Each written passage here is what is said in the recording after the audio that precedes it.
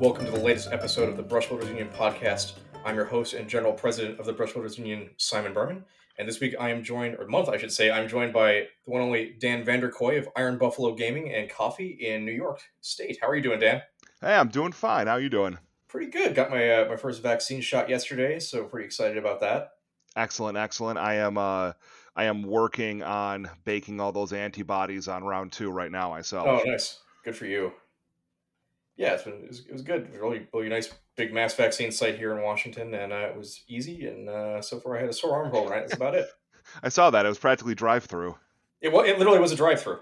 Oh, that's fantastic. Yeah, they had six to eight lines of cars, and sort of metered in groups of maybe 10 cars at a time in each line, and you'd go up and they do your shots. It was a good experience, very very fast, really quick and easy. Awesome. Yeah. So I don't know. It feels like maybe there's an end in sight, but yeah, I'm excited to talk to you, man, because you're a fellow brush wielder, so it's always nice to speak to them on the podcast, and you're a store owner. I realized I had actually spoken to a local game shop owner on the podcast. I think that's a great perspective to kind of discuss for everybody listening, because you're all pillars of the community. Oh, thank you. Yeah, it definitely gives an interesting perspective both to the pandemic and also to just hobbying, being able to order things at wholesale cost, really, it's just a constant little voice in your ear, it's not that bad. It's just another 1,000 points Primaris, man. You've got this. Yeah, I'm sure. So to clarify, so you're an operator to Iron Buffalo, and that's in Buffalo, New York? Yeah, so technically we're in Amherst. If anyone who's semi-local, we're on the edge of Amherst and Buffalo.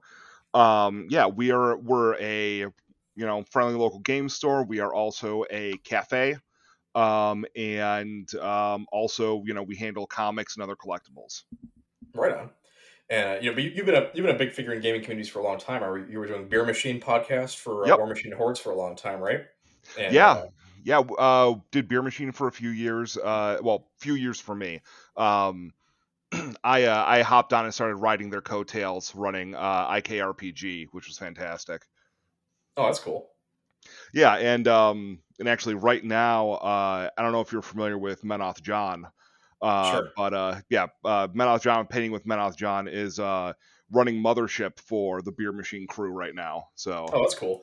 Yeah. Nice. So was that crew kind of how you got into being involved in running a game shop, or was it those disparate? That was it. I just kind of fell into it. So I had my stint in corporate America. Wasn't a big fan of it. Got some interesting background under my belt, some operations management, and then some international distribution brokering. And it wasn't. I could do the work, but the environment was never a good fit for me. Sure. So I was doing some consulting outside of no day job, just doing consulting, trying to make that work. And then I walked into a game store and I met someone who I hadn't seen in a couple of years, a friend of mine, who was like, "Hey, if you happen to be free, can you fill out a couple weekend shifts?" Mm-hmm. That was the handshake and the devil's deal, and I was in. That's cool. And from there I was that. That was early 2019. So the store opened in 2018. I joined the team early 2019 and just started absorbing responsibilities as things needed to get done. Sure. So before we get too far into what it's like running a game shop these days, especially these days, I suppose, what is your background in gaming? How did you get involved in miniatures gaming in the first place? And right. Yeah, so my intro into miniature gaming started with role-playing games. I got into D&D, when I was younger in the 90s, and then from there, of course, for D&D, I started acquiring miniatures. Someone introduced me to Warhammer 40K off of that, and I haven't been able to stop since. Sure. I had a hiatus from Warhammer 40K for War Machine for a few years. Now I do both, to the lament of my pocketbook. And that's how I got into miniatures. That's how I got into tabletop miniature gaming, is through RPGs and just just generally getting more into tabletop gaming in whatever variety is available. Sure. So it was. What was it like making the transition from you just being a gamer to just somebody who worked in a game shop for you? I think a lot of us have had that. Well, I haven't personally, but I know a lot of people end up working at least a couple hours at a game shop here and there. But did it change your perspective on things much? It definitely did. When you're a customer, when you're a consumer, you generally don't think of like basically how things get to market. Like you don't think of how many moving pieces there are in the game industry, and you just look at like, oh, I can get things on Amazon for 20% off MSRP. You don't really think that like of what that 20% MSRP pays at your local game store or Sure. other parts of the hobby. Nothing wrong with buying things online, actually. I'm not one of those guys that's like, if you don't support your local store, well. Right. Um, but yeah, that was the big eye opener for me, was realizing just how similar to other industries the game industry was. So like I did some I worked for someone on a consulting basis for coffee and tea distribution brokering. Get tea from Sri Lanka, send it to South America for processing, have a contact in Costa Rica who handles everything down there, bring it in through Miami, pack it in the US. And they have the exact same 3-tiered system that you see in bars and restaurants and that you see in the gaming industry. Mm-hmm. And it was just, the eye-opening thing for me was seeing how similar to other industries it is, and how lax the business standards are, actually. Yeah, that's certainly true. It's true even on the manufacturing side to some extent. Yeah. Oh, absolutely. Yeah, I mean, not to get ahead too much, but like, I mean, you see it with even the biggest companies like Games Workshop. Their biggest holdup for production last year was paper printing. Mm-hmm. Like, they could do production on their miniatures all day, every day, and hit their mark, but they didn't have packaging or inserts, so Mm-hmm. things got delayed. Yeah, it's I think far more complicated than people realize at every possible level. Yeah, definitely. And then you throw a global pandemic on top of it, and things get a little out of whack. Yeah, I'm actually very impressed with how the game industry as a whole has handled the pandemic. I mean, there's obviously issues. I am certainly not someone who can say that I've never been part of the problem, but it's, man, it could have been so much worse. Sure. Yeah, I mean, I feel like I was expecting a lot more game shops to go out of business over the pandemic, and that certainly some have, but it was less than I anticipated this time last year. Yeah, I mean, well, it's also what shops have gone out of business. There, in my experience, there have been a number of shops that have closed, but the ones that I've seen for the most part have been ones that were already Yeah. winding down and looking at how to basically close out and retire, or looking to transition to new ownership. For example, like I don't remember the exact numbers, but around the end of 2020, Wizards of the Coast announced exactly how much their WPN stores had shrunk, like how many that were no longer in existence. And I just remember it was staggering. Like, it was, Yeah. yeah, I mean, it was above 5%, if I remember correctly, Oh over the wow. I whole guess I'm wrong. over the whole network. Well, and Yeah. the other thing is, like, you and I both are in areas with a lot of game stores. Certainly true. So if one goes under, we don't feel it quite as much as a community. Sure. So that definitely plays into it as well. Well, I will say, actually, the shop that went out of business last year around here, which really hurts me, was Panzer Depot, which was a tiny shop that specialized really only in historical miniatures gaming, and it was highly specialized. I'm amazed they stayed in business as long as they did, but it was the kind of old school shop that it's never going to be replaced. Nobody's ever going to make one like it again, and that definitely was a bummer.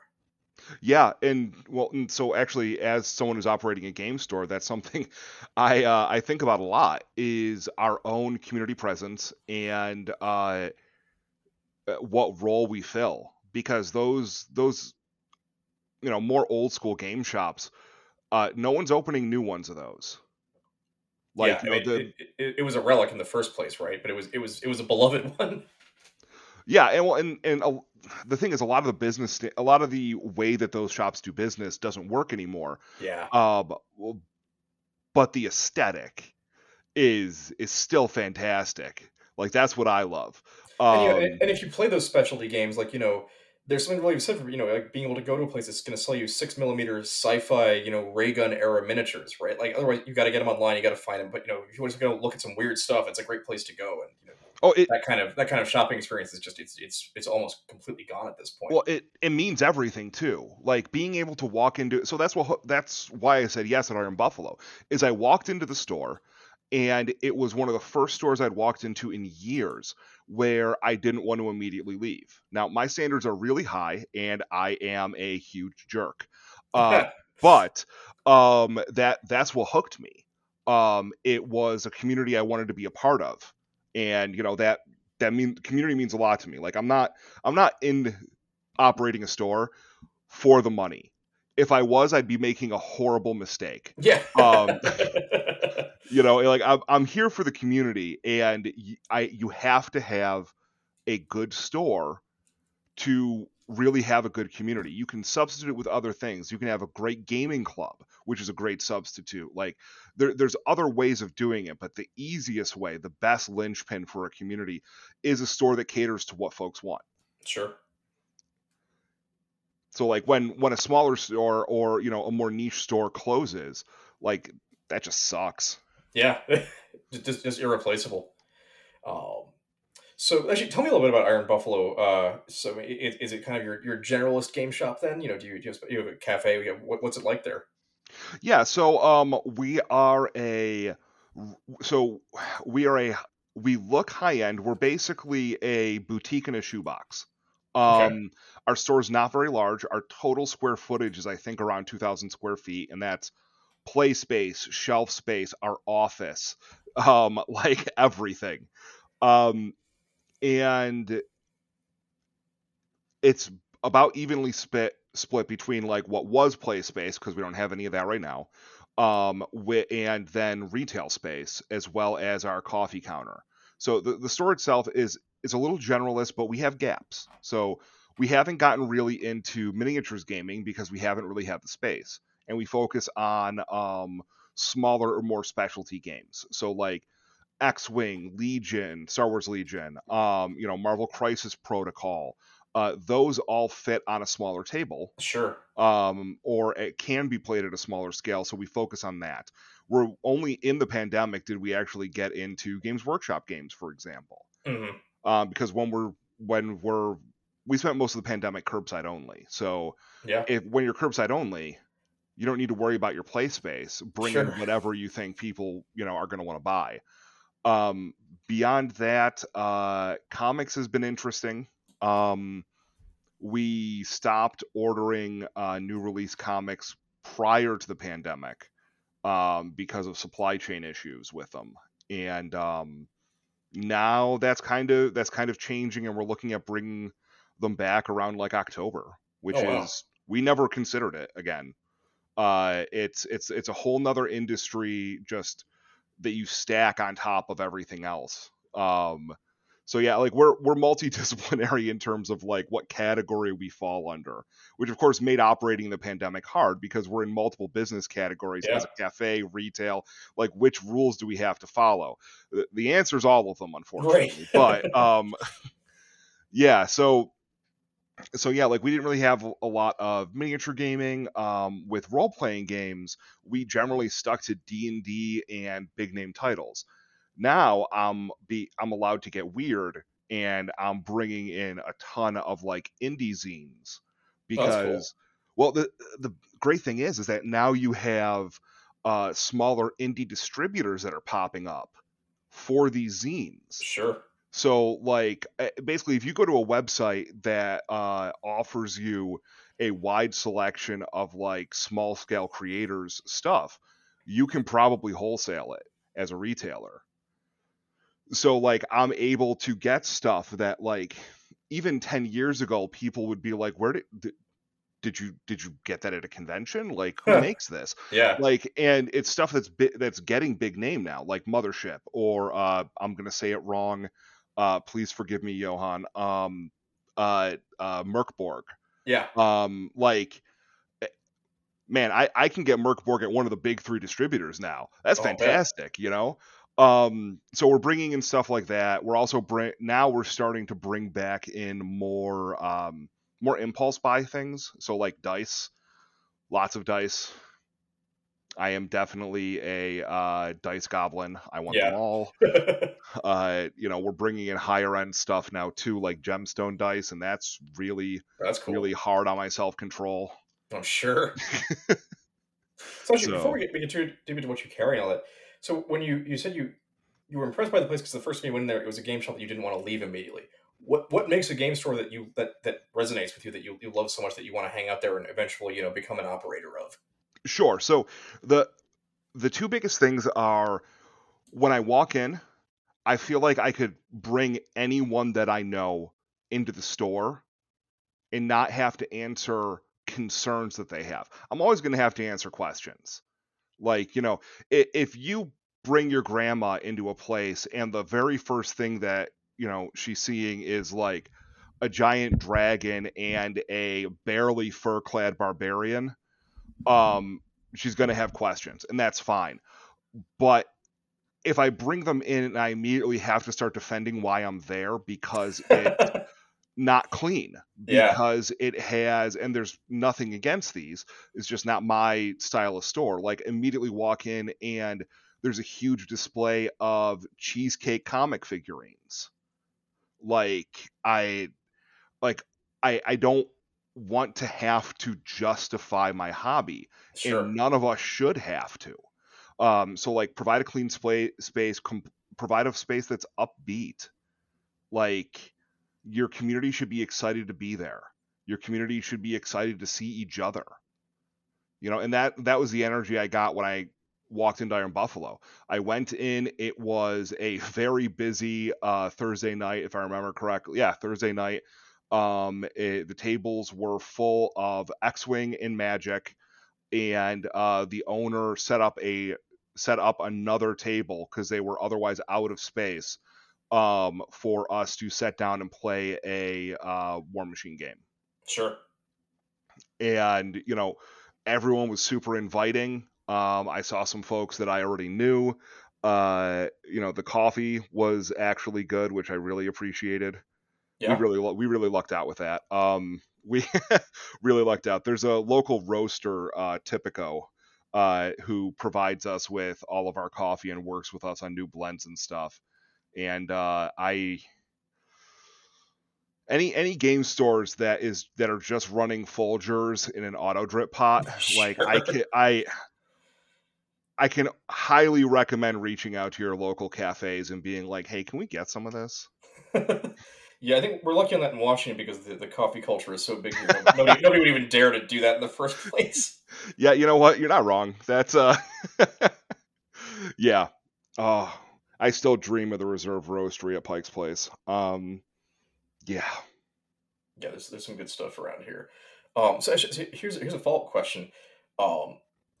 What is it that, so you mentioned what you look for in a game shop is a place that's clean. Obviously, that's easy enough, straightforward enough to accomplish. Whether it's easy for some people or not is a different question. But and inviting a place that makes people want to be excited. What does Iron Buffalo do to accomplish that? Right. So as far as cleanliness goes, it's harder than it seems it should be. Game stores tend to be very product dense by nature. We're trying to cram as much product as we can in as small space as possible so we can provide as much play space as possible. So it tends to be stuff where it's very labor intensive to remove everything from a shelf, dust it, and all of that. Yeah. We, of course, right now, it's literally just the owner and I. And I'm very, very lucky that, I mean, not all owners are like this, but I'm very lucky that Will more than carries his share of the weight. On the other hand, like, the two of us cleaning things definitely, like, I mean, we just have a cleaning schedule like as a restaurant. We treat it like a restaurant is basically it. And before the pandemic, we actually had a cleaning service that we hired to basically come in and clean things overnight and all of that. Sure. Yeah, so for cleanliness, that's it. For the community, it's curating your community. Like, if you have people in the community that are causing problems, it sucks because you don't want to be the parent or the boss. But it's your community and you should try to solve those problems. Like, if you have someone who is being verbally aggressive in an event and things like that, take them aside and talk to them. Sure. If you have someone who is doing things that or saying things that are unacceptable to your vision of the industry, like people who are being anti-inclusive, Mm-hmm. get them out of there. Yeah. Like, they're gonna, from a business perspective, they're gonna cost you more customers that you don't even know about than they would ever provide you by still being there. Absolutely. Yeah, I mean, I dealt with that sort of the same situation as a community manager at Privateer Press for many years. And the reality that you have to accept is that if you're making your place welcome for everyone, regardless of their behaviors and beliefs, eventually it becomes a community only for the people with the worst of those things, right? Because everybody else is going to move on. Right? Yeah, Karl Popper was right. It's tolerance doesn't extend to the intolerant. It can't. Right. Otherwise, that's all you're going to be left with. Everyone else is going to leave. Yep, absolutely. So I mean, it's just good business at the end of the day, isn't it? Yeah, well, and that's what a lot of this is. So, I mean, same thing with pandemic safety. I'm probably skipping ahead a little bit, but it's you know, uh, pandemic safety, wearing masks, and other security policies it's good business. It's not political. It's about safety. It because at the end of the day, if the owner and I are sick and incapacitated or dead, we can't sell things. We Right. can't provide for a community. And if our community is incapacitated or dead, guess what they're not spending? Money. Yeah. Like, I can't sell things to dead people. That does seem to be a truth of the universe. Yes. Um, but I think it's all really good advice. So I mean, as far as like leading your community, what goes into that at Iron Buffalo? Or I guess you probably have several communities, right? Because I imagine your Magic players and your D&D Right. players aren't So, necessarily the same people. So you're sort of managing a number of just disparate communities that may have some overlap but have their own needs and yeah, desires. absolutely. And a lot of that is empowering the people who step up to manage those communities for us. We have some amazing community managers who take care of new product announcements and events really for us. We do what we can for them, like we give them discounts, free entry to events, things like that, because they're not on our payroll. We also don't ask them to do this; they just Sure. do it because they love the community. But that's it. It's like, so for example, I'm going to make an example out of our Dragon Ball Super community manager. He's fantastic. He's amazing. He keeps us apprised of new products that are coming out if I drop the ball. I don't play the Dragon Ball Super TCG, so unfortunately, I drop the ball more often than not. Sure. I know the schedule, but I often don't know what's hot in a set. Like, I don't know what the community is going to be looking for. So we rely on him to inform us of that. And the other part of that is also relying on him for guidance for the community. Like, something that happened not that long ago, a couple months ago, was uh, Dragon Ball Super, the TCG, hit a huge bubble. Collectors started realizing, well, investors realized that they could scoop up old product and it would appreciate in value relatively well. Hmm. And it meant that for the first time ever, the market value of new releases was above MSRP, Interesting. which priced a good chunk of our local community out of the game. Oh wow. Now, we of course don't want to feed into flipping and scalping and things like that, and we have a website with a web store. We don't ship, it's local only, but still. So what we would do is we priced at what would prevent people from wanting to flip it. We price at market. And then we offered a discount code in a closed community group for our local community back down to MSRP. Oh, that's great. Because we were going to make enough to justify that on the people who were buying it who weren't part of our community. It was a hot enough product that we were able to subsidize selling to our community at a reasonable rate by selling outside of the community for some of it. Sure. And that goes a long way, because no one ever has to spend money with us. Like, there are very few things that we can get that are actually exclusive. Sure. And that has to go two ways. No, that makes sense. Yeah, I mean, yeah, that kind of personal interest from the store owners and operators to individual customers it really can't be overstated. For example, to give a shout out to my local game shop, which is Terra Crux Games here in Tacoma, Washington. Doug, the owner, we're friends on Facebook. He's a really good dude. And a couple weeks ago, I had posted some dumb meme I made about Cursed City, the new Warhammer Quest, before it came out. And before it was even up, Doug had reached out to me, was like, "Hey, I saw you post with that. Do you want me to put you down for a pre-order?" And he knew what I wanted. He reached out to me in advance, and I really appreciated that kind of personal touch and consideration for me as a customer and a friend. And that I can't overstate how much loyalty that makes me want to. I want to send other people to that shop, and I want to keep going back and supporting it myself. And I hope when people experience that from a game shop owner, that they'll return the feeling in favor in kind.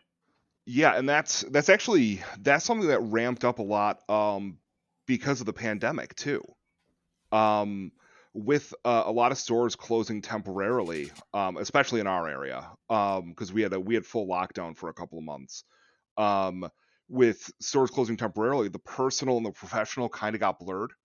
Owners began fielding questions directly from customers rather than having staff or just like a general store page or contact form handle it. And it's kind of stayed that way. Yeah. And that connection, actually, a lot of folks realize that connection has a lot of value to the store, but it also just makes a better store. You're more in touch with your customers and you're able to provide for them what they, actually want rather than what you think they need. Yeah, it is. I mean, I still do it. I have always maintained a policy of, like, if someone reaches out to me directly, answer then correct, as in, like, I'll answer the question and then direct them to the store contact info for future questions. Mm-hmm. But it's a huge time sink. Like, what a lot of people don't realize is that most of these stores, like, I'm really glad that your store reached out to you, because it's really hard to find time to do that, because it's an unending well to draw from. Like, absolutely. I get messages from 7 a.m. to 11 p.m.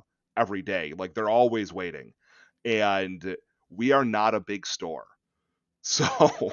Yeah, I mean, and that's what really impressed me. Is, having done professional community management for a game company, where everybody, it's work answering questions, and and it really goes above and beyond that. I didn't reach out to him; he reached out to me, right? Like, yeah, that really impressed me, and it made me very loyal to the store, and it gave me a lot of good feelings about him and his shop and his staff and everything, because it's work managing a community, and it's tremendous amount of work just fielding the questions, let alone going out of your way to anticipate your customers' needs, and that's really incredible. I thought. Yeah, I agree, and so during the pandemic, that actually for a long time, that was the bread and butter of our business, because, like, so when here I'm going to start with something else. So, when the pandemic hit us mid-March, in 2019, like, operations came to a screeching halt. Like, during the first lockdown area, we couldn't even do curbside for the first couple of months, and then it was a gray area for a couple of months. So restrictions weren't really clearly communicated. All the different stores had different understandings, so we're doing different things. Customers had no idea what was or wasn't allowed. None of us knew what actually was safe at the time, and I mean, still, we don't even know what's actually safe. We just know some things that are definitely not safe.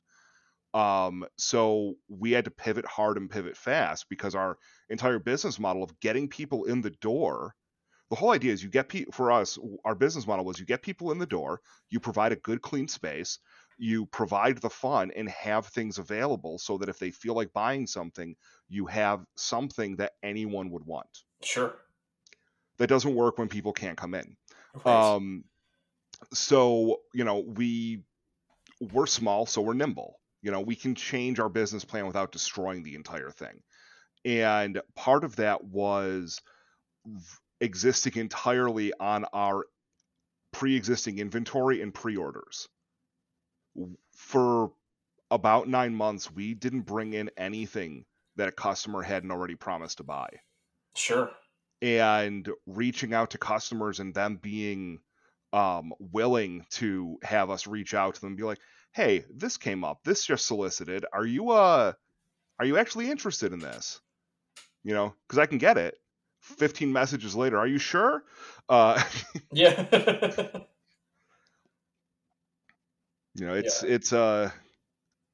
It's definitely a different way of operating. Yeah, so I mean, when the pandemic hit in last March, you basically you shifted to being sort of a customer forward. I'm trying what a good way to phrase this is, but you started taking the initiative, of asking your customers what they wanted, and not just relying on distributions that was coming out. That's basically a summary of what you did? Yeah, pretty much. We basically were more of a, I'm trying to find a way to phrase it that doesn't come out as like roaming sales guy. Sure. But basically we became a contact point for, let us know what you're interested in, we'll let you know what's out there, rather than this is what we have, I hope you like it. Yeah, like we got a website up and running in like a week. When curbside was explicitly allowed, we did a complete inventory check, and inventory was not our strong suit. Yeah. At the time. The general attitude was if the barcode's in the system and there's a price attached to it, it's fine.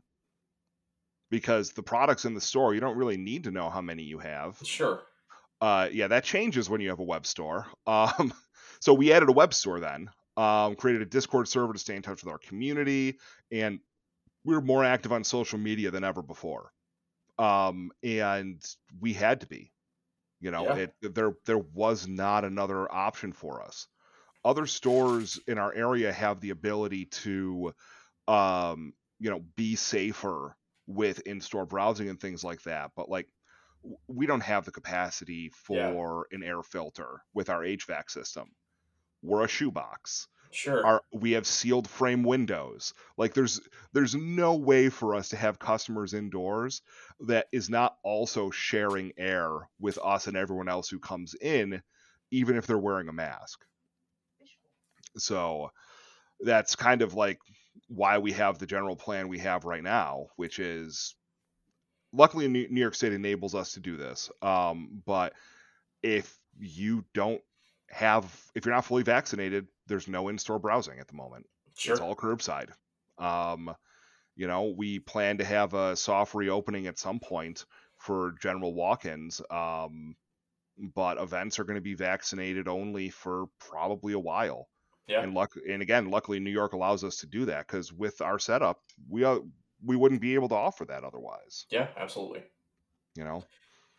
But it does seem like the beginning of the end of the pandemic is here, at least. Like talking, we're both getting partially or fully vaccinated at this point. I think more and more people are. I suspect that's going to start happening pretty rapidly over the next month or two.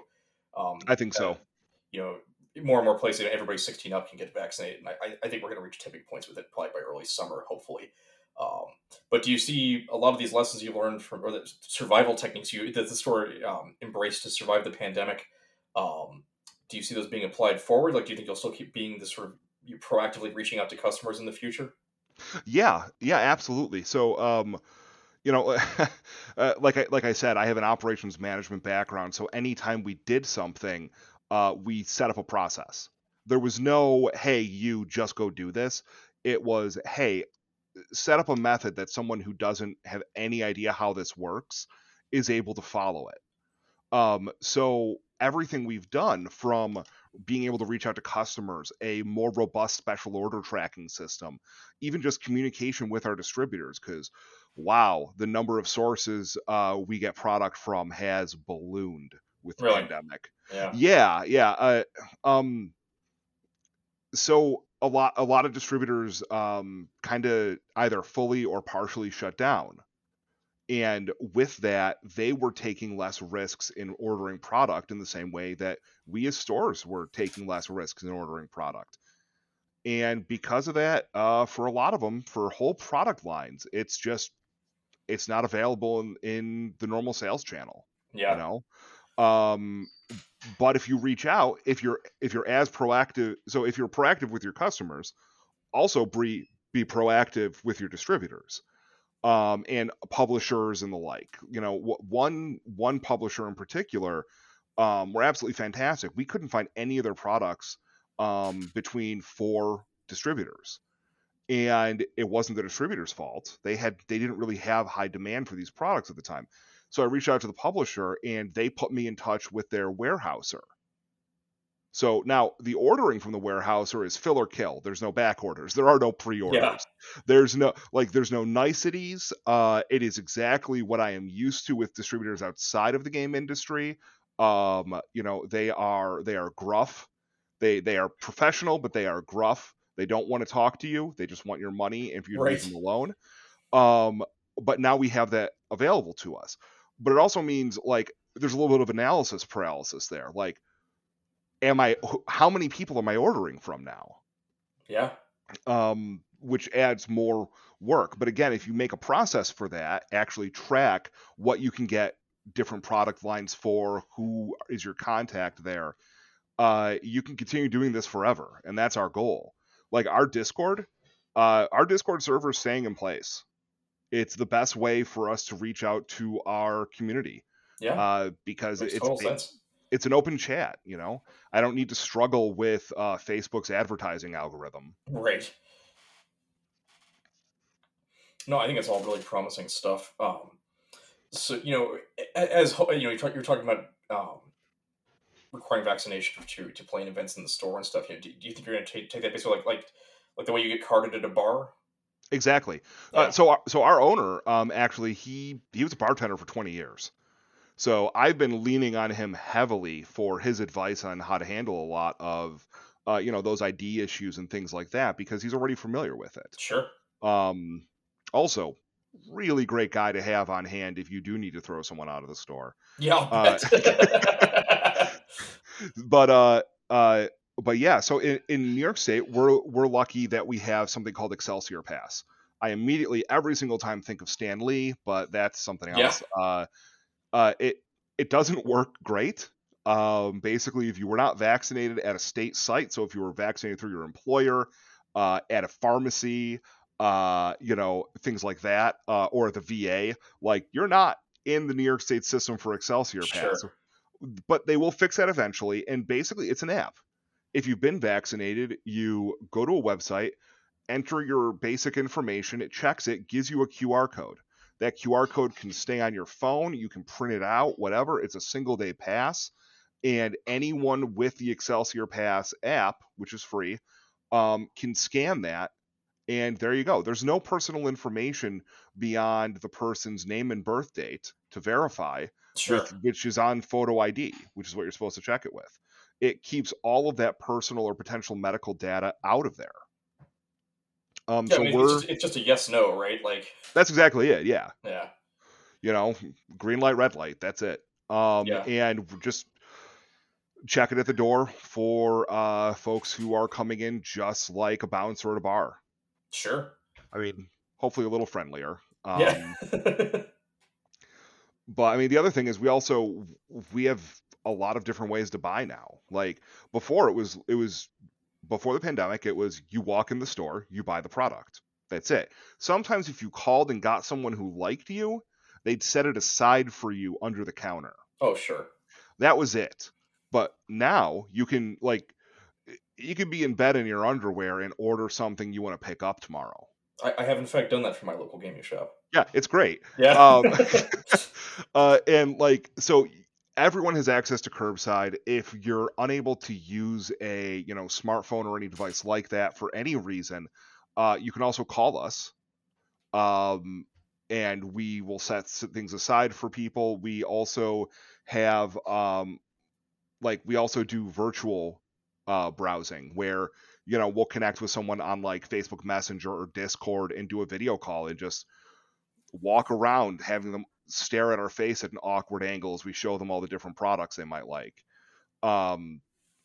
There's anyone has access to the products right now, and we're going to keep it that way because it's not just about the pandemic. Now we have ways for people who for any reason can't come into the store, or people who have some visual or auditory disability or impairment of any kind.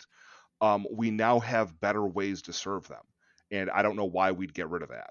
Sure. Yeah. No. I mean, certainly. I think one of these things about the pandemic is, for all of the terrible things it's done, it's created upheaval in so many industries, and then the strategy people have used to move into the future, I think, are going to stay. I think the gaming industry in particular is going to be a different world because of that. Yeah, well, a lot of people reassessed what they value, especially with their personal time. I mean, hopefully people will still realize that most of their jobs can be done remotely and employers will allow that. Yeah. But as someone who used to be the guy who could decide if someone could work from home or not, I don't think it's going to go well.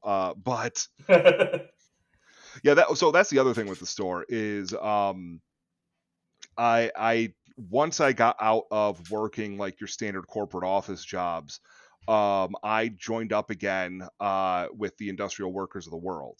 Like I'm a WOB, and I bring that to the store. Like my title at the store is store coordinator because I'm not going to manage anything, especially not people. Anyone who comes to the store, to work at the store is working on equal footing because it doesn't work otherwise. And customers also see that. A customer can walk up to me, can walk up to Will. Prior to the pandemic, when we had more staff, luckily those staff, by the way, moved out of the area. It's not like we had to terminate them because of the pandemic. It was just a very bizarre coincidence. So they, a customer could walk up to anyone working at the store and get the same level of service. There's specialties, of course. Like, for example, if someone comes up with comics that they want to talk about, I am not the guy. Yeah. That would be a terrible mistake. Sure. I like comics, but oh hey, this one says 10 cents. Does that mean a lot? Like, out of my element. Magic cards, though. Yeah. That's well, I mean, I've maintained an interest in Magic. I stopped playing in 2010, but I've kept up to date, and also it means that I'm pretty good at identifying the differences between unlimited and revised and earlier sets where there may be some difficulties in there. Yeah. Because those are the cards I'm familiar with. Granted, I played them on wet grass unsleeved, but I know better now. But yeah, the store has specialties where there has specialists, but anyone can help a customer the same way. Yeah, that's I think it's pardon me. I think it's great customer service. So here's a question. We've talked a lot about what you can do as a store owner to make the store inviting to people. But I think people who game in stores sometimes forget that they're part of the community, and if they want the store to succeed, they have a responsibility to that community as well. What do you think people who play in game shops can do as members of that community to make it a better experience for everybody? Sure. Honestly, communication. Whether it's telling staff at the store like, hey, this is the sort of stuff I'm on the lookout for. If you see anything, I'm on the look for big miniatures. If you happen to see a gargantuan Tiamat, looking at you this coming September, tell me about it. I will buy it. I will put money down on that. That is super helpful for your store. Also, being in communication with the other regulars at the store. like running games at your store, is a huge benefit to that store. Mm-hmm. We have never been able to fill the demand for D&D DMs ever. Like, we always have like a almost 20 player to 1 DM ratio. So we ended up setting up basically a system for I guess leveling up players into DMs, but it's anything you can do for your store that you already enjoy doing that you can do at your store instead of at home Mm-hmm. is great. Because good customers are as much a draw to stores for other customers as good products. Yeah, I mean, at the end of the day, if you're looking to play in a store, you're probably not gonna be playing with the staff, right? Right. Yeah, I I mean, think that's a great especially if it's something perspective. like Magic, hopefully you're not going to have the staff playing. Sure. I certainly did in the early '90s when I was a kid, but I think those days are thankfully over. Um, no, that's great advice. So here's another question. As a shop owner, what are you excited about in gaming this year, or shop Oh man, operator, I should say? it's all good. Yeah, that's okay. We got a Google review during the pandemic that said, "Man, I came in and I talked to the owner Dan, and he's a really great guy." And now the actual owner, Will, keeps if people walk up and are like, "Oh, are you the owner?" He's like, "No, that's that." 'Cause Google says it's this guy. Yeah. I, every time. Um, there's a question in there that I completely went sideways on. It's all good. My question was, as a shop operator, what are you excited about coming up in gaming this year? Gotcha. So coming up in gaming this year, I am one of those awful operators where I wait till distributors solicit us to really get excited about stuff, just because the pandemic has really lengthened those delivery times. But the things that are exciting me right now is something I know I've talked to you about before. The Dune RPG. I've been waiting for it. I have a ton of pre-orders, which usually doesn't happen with non-D&D books. So I cannot wait for that to get delivered and be on the shelf. In line with that, Zine Quest 3 happened this year Yeah. on Kickstarter, and I'm pretty sure I got all of them. Oh, So sweet. yeah, That's a lot. yeah. Well, so another really important thing about operating a store is not being a jerk to the other stores in your area. Hmm. Luckily in this area, most of us are peers in that we all went to the same stores when we were younger anyway, and now we all work at stores. So like we have a really good relationship. But there's there's a store owner in the area who is also just getting into stocking RPG zines on his shelf. Uh-huh. So I reached out to him and I was like, listen, I love these and I want to buy them all, but I don't need 10 copies of this one particular Dungeon Crawl Classics like supplement for a supplement. Like, Yeah. do you want to go halvesies on these? And he's like, absolutely, let's do this. So luckily the cost was split. It's not so bad. I also bought a lot for just myself. I don't have the shelf space. Thank you, girlfriend, for letting me continue living here despite that. But yeah, so I'm excited for all the new indie stuff that is coming out. There's some really fantastic rules light games in particular. I actually just got one called Definitely Wizards Nice. that I cannot wait to play. It's basically you're part of the wizarding world, a la Harry Potter or like the magicians. But to practice magic, you need to be licensed, and you are not actually a wizard. You're something else. You're like maybe you're a vampire who's pretending to do magic, or Uh-huh. you're 2d6 familiars in a trench coat. Sure. And so you're all trying to pass your licensing exam at basically the wizard DMV, but you don't actually have magic. Right. Okay, go. Like That sounds fun as hell. Yeah, it's great. yeah, the other thing is there is a dice set that's coming out. I'm hoping it's going to be hitting standard distribution at some point, called Pixels. I think I've They're heard about that. Yeah, they're LED dice. Each Oh yeah, face. those are cool. Yeah, I'm so excited for these. We got 5 full set. We backed for 5 full sets. They're already sold. We're not getting them for a year, and customers went out of their way to be Oh wow. listen, I will just give you the money now. Yeah.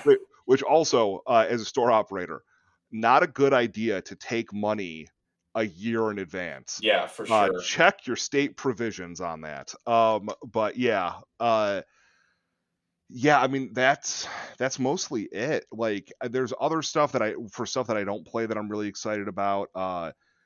Magic getting into non-Magic IPs excites me, not because I necessarily think it's great for the game, but because I want my Forgotten Realms cards. I want my Warhammer 40K Magic cards. Like, I want Roboute Guilliman as a planeswalker. That's all I want in life right now. Yeah. Right on. Yeah, it was nice to hear you're excited about Dune, and that's doing well. Because speaking as part of the team on that book, it's good to hear that people like it or are excited about it in advance, at least. Yeah, Modiphius always does a great job with reaching out to the community as well. Getting retailers PDF copies to give to people in advance of the book is great, especially since there's a delay. Man, that goes a long way. Oh yeah, there's a Game Shop exclusive alternate cover too, isn't there? Yes, House Carino. Carino, yeah. Yeah, I like how they did that. Carino went to game stores. They kept Atreides direct, and they gave mass market Harkonnen. Yeah. Yeah. It was a nice split. Yeah, they're cool. I mean, it's embarrassing because this is the first time I've worked on a book and a game, and I want to get all the stupid. I'm spending money on the alternate covers because I love it so much. Even though I get my free contributor copy of the core book, I'm like, but I want them all. Oh, I do the same thing with products too. Yeah. It's bad. I I am going to give a shout out to one creator. Actually, there's a wonderful dice crafter in Portland, Cozy Gamer. They're absolutely fantastic. We buy their dice and mark them up with their permission. And I every time we order more dice from them, I always order dice like for myself too. Yeah, I'm looking at them now. These are cool dice. I'm going to throw a link to these in the show notes because these are rad. Awesome. The dice that she so by the way, if you're in the Buffalo area, we're the only ones with these, so you should look at them. But otherwise, definitely order from her direct. The dice that she does with inclusions, like one of my favorites that we just got is it has a little 3D printed white swan in the dice. Oh wow! Got dice with little bumblebees in it, like. Yeah, these are fantastic. Little mushrooms. These are awesome. I'm gonna spend too much money on this site. Super cool. Congrats, and I'm sorry. Yeah. That's okay. Someone introduced me to the existence of Folio Society a couple weeks ago, and I think I'm going to have to block that website at the router. Oh, no.